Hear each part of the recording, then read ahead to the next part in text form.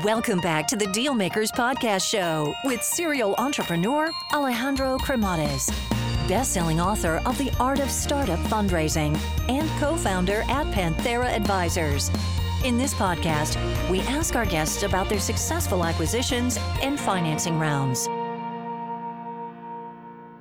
Alrighty, hello everyone, and welcome to the Dealmaker Show. So super excited about our founder today. I mean, we're going to be talking about going from corporate to startups, hyper growth companies, and now, launching, his own companies, and also, being chairman of others. So without further ado, let's welcome our guest today, Imran Khan. Welcome to the show. Thank you for having me. I appreciate it. So originally born in Bangladesh. So give us a walk through memory lane. How was life growing up there? It was wonderful. I had wonderful parents. So, I think that's very, very important that parents were loving. I grew up, in a small town in Bangladesh, and my mom was very young when she had me. And, my dad was working for government. And then ultimately we moved the capital, went to public school in Bangladesh. Went to high school there, had a lot of great friends, and then I moved here for college.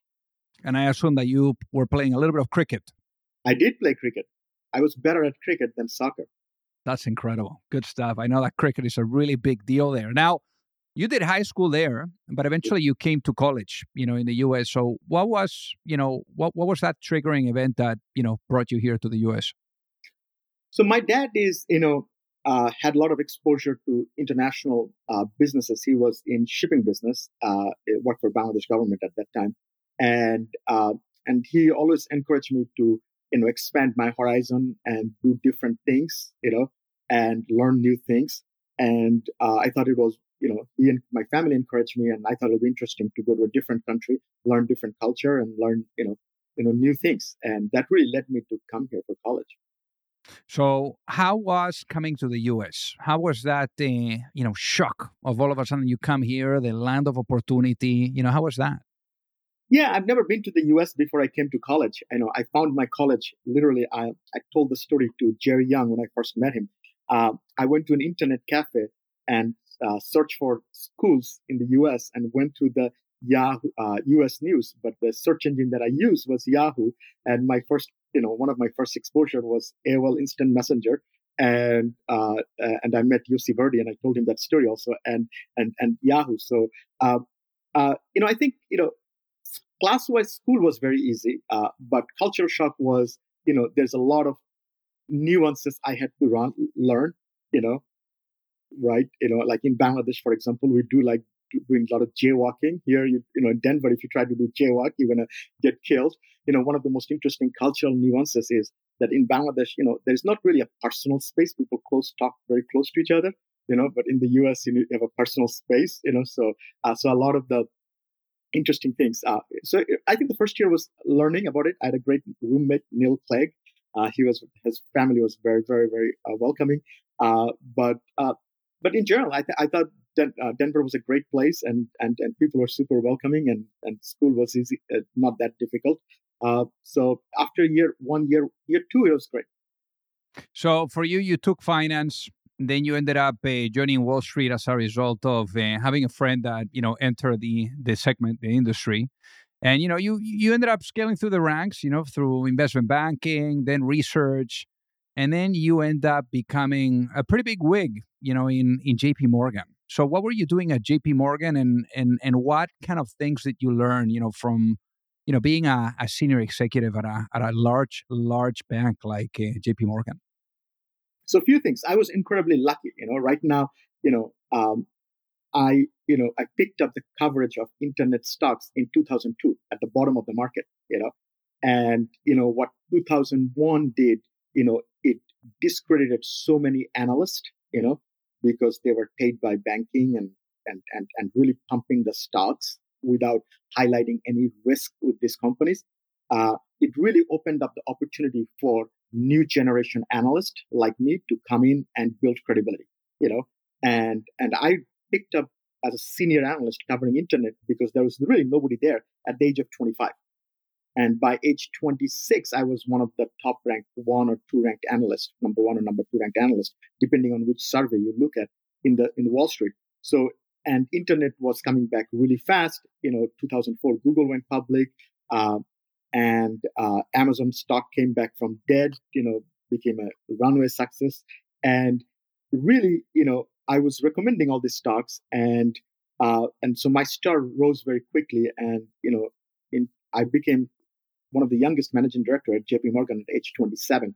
I think the Wow. biggest thing I learned, that not related to internet, but more related to risk management. I think going through the financial crisis while staying at JP Morgan, I still remember when I became managing director, and it was a big deal. Like only 2.5%, 3% of the JP Morgan banking team was MD, and we spent some time, that incoming class, spending some time with Jamie Dimon. And one of the things he said, still remember, that it takes years to build trust and credibility, but you can destroy it in a minute. Oh, yeah. And during the financial crisis, we saw that banks like Bear Stearns and Lehman, they had built a franchise for 100 years, but was destroyed overnight because they lost the trust and the credibility. The entire Wall Street is built on trust. Entire financial system in the United States built on trust, right? When you buy a stock, you don't get the security. When you transact, you never see the money. It's all happening in digitally, and it's even becoming more and more digital. So the entire financial system is built on trust. And look, in going into this crypto industry, what's going on, it's actually very important. And I think what we learn, my biggest learning lesson from JP Morgan days, that no matter who you are, if you fail to build trust with your investors, with your customers, with your partners, your business can be destroyed overnight. So don't take shortcut, build trust. It's better to take the near-term loss, but build trust, because the entire financial system in America is built on trust. So in your case, I mean, you were doing pretty well. As you mentioned, you became an MD, one of the youngest guys there to be an MD at JP Morgan, probably doing very well, incredible salary going on too. Why do you decide to jump ship and go to Credit Suisse? First of all, it's a funny story. In 2010, I was having drinks with Joe Chai, who's the co-founder of Alibaba. At that time, he was the CFO. Now he's the vice chairman of Alibaba and also owned Brooklyn Nets. Really wonderful human being. And I was telling him that, hey, I'm kind of bored being a research analyst, and I'm thinking, should I move to Asia because there's so much growth there? And he said, listen, I really like how you think. Maybe you should think about going to investment banking. Would you consider that? I was like, sure. I didn't think much about it. 48 hours later, I still remember my son was born in 2010, and I was just hanging out with him. And I got a phone call from Joe and said, hey, I talked to a few banks and they would really love to talk to you. Is it okay if I give them your phone number? I said, sure. And then that really led to me joining the investment banking. One, I was bored, and I really valued, and even to date, I really respect what Joe's advice is on many things in life. And he's a great mentor of mine. And that's really led to join Credit Suisse to do internet banking. I learned so much by being a banker, and that opened up what I'm doing now. So it was a great opportunity. And in this case, I mean, you were for close to 4 years. I mean, you grew the operation at Credit Suisse really nicely. But then all of a sudden, one day, you receive a phone call from Evan Spiegel, the co-founder of Snapchat, Snap, and that kind of like unfolded a shift in gears, for you in your professional career. So give us an insider view of what happened that day when you received that call and the events that unfolded from there. Yeah, so it's interesting, right? Because banking was great. During that time, we grew Credit Suisse revenue from 12 million. The year I left in 2014, we did $250 million. We're the number one franchise in the internet in Wall Street in 2014. So I was not really thinking about leaving financial institutions. I loved New York, loved living in New York. And so once I got that invitation to go meet Evan, and I was familiar with Snapchat, but I was not using the product. I was, 2010, I was 33 years old. And at that time, 2014, I was like, even lower. I'm 37 at that time. Snap was, really used by college students because Snap was founded in 2012, and so I was familiar with Snap, but I was not a user. So I remember that I went to all the first year analysts at Credit Suisse, the bullpen, and said, hey, do you guys use Snap? Who use Snap? And literally 100% of the people raised their hand that they use Snap.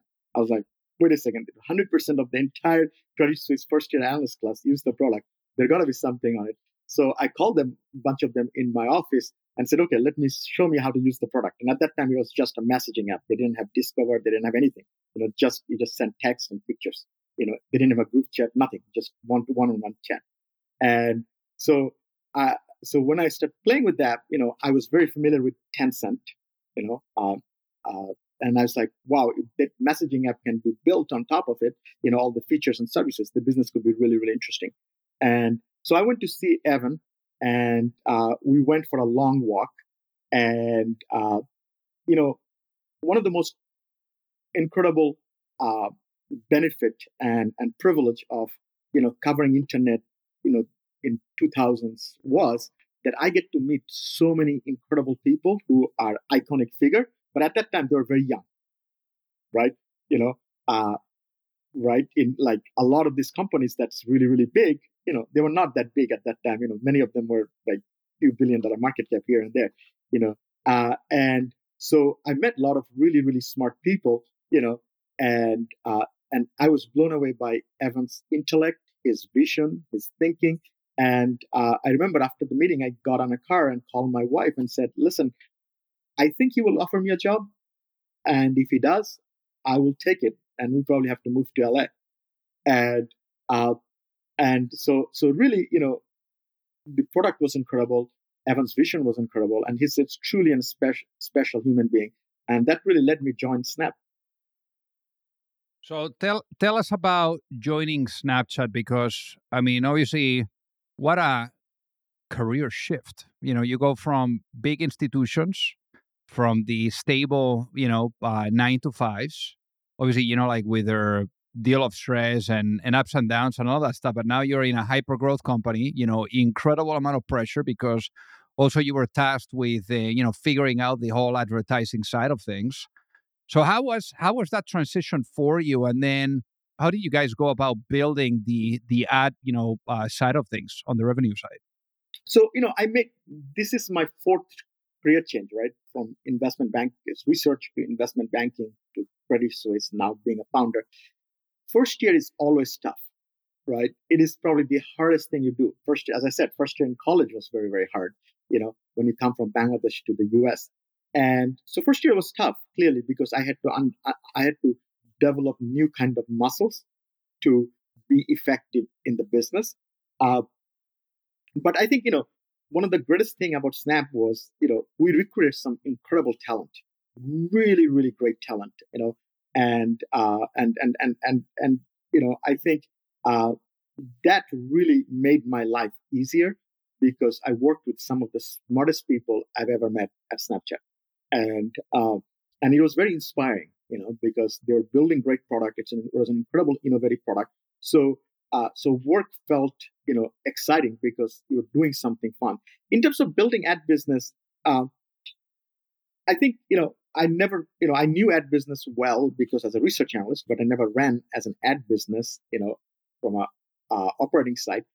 I think, so we learned from our mistakes, but I think one of the biggest thing was, at first we really focused on that. How can we attract the brand advertisers? Because we had a lock on, young audience and say, how can we get this young audience, people who want to reach that young audience, how can we attract them? Really focusing on the brand advertising. That part was relatively easy, and then we try to transition, we transition to direct response ad business. How can we build more direct response and bring more small businesses come to our platform? I think in 2015 and 2016, we probably generated most of our revenue from top 500 advertisers. But how can we take 20, 30, 40,000 advertisers? How do we diversify it?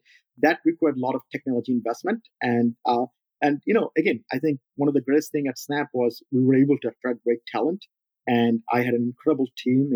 Guys like Nima, who runs VP of Engineering now at Snap, Peter Sellis, who is the SVP of Product at Discord, Per Sandel, who's a VP of Product at Spotify now. All these guys have done an incredible job building the product, and with an awesome team. And it was not a smooth ride, right? It never is a smooth ride, but ups and downs. But we figured it out, and we were able to grow the ad business from zero in January 2015. We were raising money, and investors were giving us hard time because we had only zero revenue in 2015. By the end of Q4 of 2018, we're doing $1.6 billion annualized revenue. But all credit goes to Evan's vision, of building an incredible product and the amazing team that we're able to attract.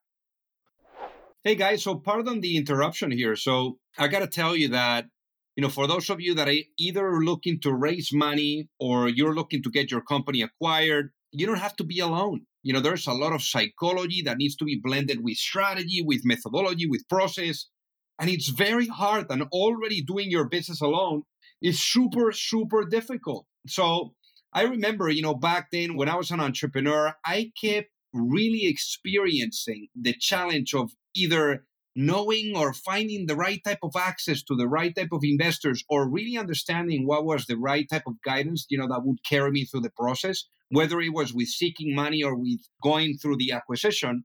So that gap that I found being an entrepreneur is ultimately what pushed me later on when I met my co-founder at Pantera, Mike Severson, to really put together an advisory firm where we are guiding entrepreneurs and founding teams through the capital raising efforts, whether you are at a seed stage or at a Series A stage, or if you are going through the process of an acquisition and you are in small to mid cap type of cycle. So again, we would help you from guiding you and supporting you from A to C all the way to the end as an extension of your team. And there's no reason for you to do this alone. So with that being said, if you would like to find out more, feel free to send me an email at alejandro@panteraadvisors.com, and we would love to take a look at helping you out. So obviously, the company goes public, tremendous success, also for you being part of that experience. It sounds like a wild, journey, a wild experience. You were always looking at it from the outside, more from your, a comfortable seat, at a big bank. Now you were actually, in the weeds of it. You were part of the execution, part of the being in the battlefield. So at what point do you realize, hey, you know what? I think I can actually start something on my own. And what was that moment where you realize it's time to go at it and take action? I think the big thing is I always like to torture myself and take on really, really new challenges, and, at the end of 18, I was running hard for a very long period of time. The 4 years I was in banking was very, very, like I went to China for one day. I went to Hong Kong for a day. Like I would fly in the morning and fly back at night. And when at Snap, I opened, offices in like 17 countries, and hiring people, recruiting is one area that I really, really focused on because we always knew, Evan and I always knew that our team is as strong as our team. Our company is as strong as our team. And so I was really tired. And one, I needed a break. And second, I feel like I needed to develop new kind of skill set, being at Snap is, by the time I showed up, the company had around 50 to 75 people, something like that. But, we had 70 million users. The company had incredible product market fit. And that's, well, once you have a 70 million users, and it's growing, it's not easy, but, I think I always like to think if you have a great product, monetization you can build, and so I appreciate people give me a lot of credit for it, but I also think that real credit lies with people who build it from zero. And so I wanted to try something, try building a bunch of things from zero. And so that really led to, start taking on this new challenge. So let's talk about the new challenge. How did that incubate and how did you bring it to life? Yeah, I think the biggest trend I saw when I was at Snapchat and living in LA is this creators economy. You know, all these creators were creating amazing, incredible content and disrupting the content industry. You know, and the second leg of that trend I saw was that a lot of these small businesses were creating. They're building incredible product with a great product vision, you know, and they're really trying to build a brand, you know. And at the end of the day, what is a brand? A brand is a promise. And Yep. did we lose connection to server? Oh, okay. So at the end of the day, a brand is a promise, uh, and there's these great individuals who are building great product with great promises, and and and my thesis was that we're going to see explosive growth of these brand creators, and what I realized that the world needs a platform that supports this brand community, you know, and that really led the creation of Verishop Group. You know what Verishop Group is really a community for independent brand creators, and we support these brands community three ways. Number one, we help them sell more product through our owned and operated site like verishop.com. Second, we help them on marketing solution. We created a premium media ad network for these independent brands, because if you're a small businesses, you only can advertise on Facebook, right? Or maybe Google. So what we did is we brought in ad inventory from connected TV by partnering with the media company or partnering with a lot of the written publications and bringing premium media placement opportunities and helping these independent brands get opportunity to tell their story beyond the social platforms, because that's getting really crowded with Apple ATT issue. It's getting really, really challenging. So, and the other thing is what we found that, if you just spend money on any one channel 100%, your ROI is lower. If you diversify and tell the story, a social or performance marketing channel does better. And so that really, really creation of our premium media ad network. And then the third thing we saw, all these independent brands, they're really struggling with on the cost side because they don't have enough scale. Everything they do is cost them more money. And as a result, they are difficult spot compared to their larger competitors. So what Verishop Group as a community, we're like a union, right? We go to all the vendors that our businesses use and negotiate a lower rate for our merchant.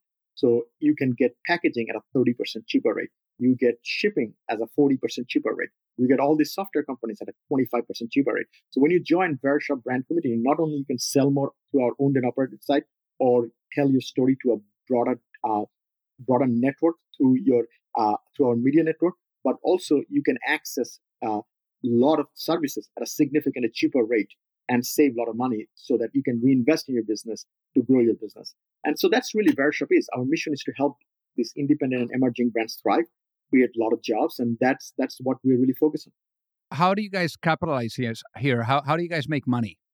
So we make money two ways. Number one is through when brands sell through our platform, we take a percentage, so it's a no risk. You only pay us a fee if there's a transaction happens. And second, through our advertising solution. So you can, use our marketing solution to tell your story beyond Facebook and other social network, walled garden platform to grow your brand, to acquire more customers. Like we have this partnership with NBC reaches over 100 million people in the United States. So now you can tell your story through these partnerships, in connected TV and other areas. And what our brands found by advertising to our media network, their overall ROI improves because they're diversifying their channel, the mix gets better, and the storytelling gets better. So those are the two ways we make money. And how much capital have you guys raised for this company, Imran? Around 140 million. 140 million. And how have you gone? Because obviously with Snapchat, you were able to really understand, like the relationship with investors, how that works, the dynamics with the early backers. So what were some of the lessons that you learned, when it came to fundraising and to investor, communication and relationships that you knew you wanted to apply to Verishop, and how and why did you go about bringing on board the investors that you did? Yeah, and listen, I raised over 1.8 billion pre-IPO and 2.5 billion at the IPO, so over $4 billion at Snap also. I played I worked with the team. Obviously, it's not myself, but I brought a team, worked on it. Uh, and so I have some experience there as well. I think, the big thing here is a few things learning, right? So again, I want to go back, you know, the first lesson I learned, trust, right? When investors give you money, they give you their trust. So you really have to deliver on the trust. And so that's the single most important thing. So I think you have to be careful what you communicate and how much you can deliver. Because if you break trust very early on, it will get difficult to raise money down the road, right? So that's number one. Don't overpromise, promise things that you can deliver and be very objective and very transparent about your business. By doing so, not only it will help you build a credibility and raise money down the road, but it will also make your relationship with your investors better, right? Because if you overhype or investors overhype, you get into a relationship with a lot of expectations. If you open up the book and get into a relationship in a very transparent fashion and consistently be, uh, be objective about your business, what's doing well and what's not doing well. I think investors will give you also a lot of leeway. Your relationship with your board going to be really, really good. I think that's really, really helpful. And then the third thing is, I think what's most important thing is, when you negotiate the funding, if you don't understand terms or if it's too complicated, you know, take a pause, and then I would, and I really bought into this Evans philosophy that if somebody tells you that something's standard, don't take, standard is never sign up something because quote unquote it's standard. It's standard till it's not, right? So really understand these things, and be mindful of. And then the last thing is don't over focus on optimizing valuation, but focus on terms, right? Because I can make up the valuation. I can tell your business is worth $1 billion by putting 4x preference, liquidation preference, or adding coupons and things like that. I think you're better off having a lower valuation, but a simple cap structure that will serve you better down the road. So imagine you were to go to sleep tonight, Imran, and you wake up in a world where the vision of Verishop is fully realized. What does that world look like? The vision of Verishop fully realized is that, Alejandro wants to start a business, can come to Verishop, and Verishop solves all, Verishop can brings your vision to the life, from supply chain to customer acquisition to telling your story to your packaging, everything you want to do. Verishop is your one-stop shop. So I guess that here we're looking at the future, but let's look at the past with lens of reflection. If you were to go to back in time, let's say to a time machine, and you're able to go back in time, maybe to a point where Imran is a little bit younger, and you're able to tell your younger self one piece of advice before launching a business, what would that be and why, given what you know now? Yeah, listen, I think, one of the most interesting thing is that I have a lot of experience, but when it comes about building a company I'm a first-time founder. So I think in many ways, I know a lot of things about the world, but I'm by no means I'm an expert, quote unquote, founder. And it's a new journey. So I learned a lot in the last 4 years, and it was a very humbling experience. I think one of the biggest lessons I learned in terms of while we're in the topic of fundraising is don't raise too much money. One thing that I regret that I raised too much money. I raised $140 million. I had a lot of credibility and people gave me money and I took the money, and if I had to rewind back 5 years ago, I would not do that. And the reason behind it, I think constraint drive innovation primarily. And it's true for every level. Having a lot of people doesn't solve your problem, and because that means you have more people, means more HR, more meetings, more internal, politics, and so I think, building a business, with constraint is to really drive innovation and drive productivity. And so I think looking back, one of the biggest mistakes I made is raise a lot of money. As a result, we try to do a lot of things. And, I wish I just focus on 3 or 4 things and just not raise that kind of capital. And so that's one thing, I think when you're building a business, I think your biggest strength is your constraint and your nimbleness. So when you raise a lot of money, that chain goes away. And I hear you on that. Now, you're also the chairman of the Aleph Group. I mean, Yeah. what is the what does an effective chairman that role look like? And also, what are you guys doing at the Aleph Group? So Aleph is a fascinating company. It's founded by a gentleman named Gaston Taratuta. He's an Argentinian guy. Started the company with $5,000 in his pocket, and in 2005. And really, what they do is they represent Facebook, Google, Snapchat, Pinterest in the emerging market. So in Nigeria, if you're buying ad from Facebook, they are the Facebook exclusive partner. Or if you're in Bangladesh, you're buying ad from Google, you're partnering with them. And the job as a chairman, I'm a governance guy. I'm the chairman of the board. I'm not day-to-day operations. So my job is really, help advise, give, my experience as a senior exec of a large organization. Aleph has become a pretty big business over the last, last 10 years. And so really, advise the founder, how to, be his thought partner. Got it. Now, for the people that are listening that would love to reach out and say hi, what is the best way for them to do so?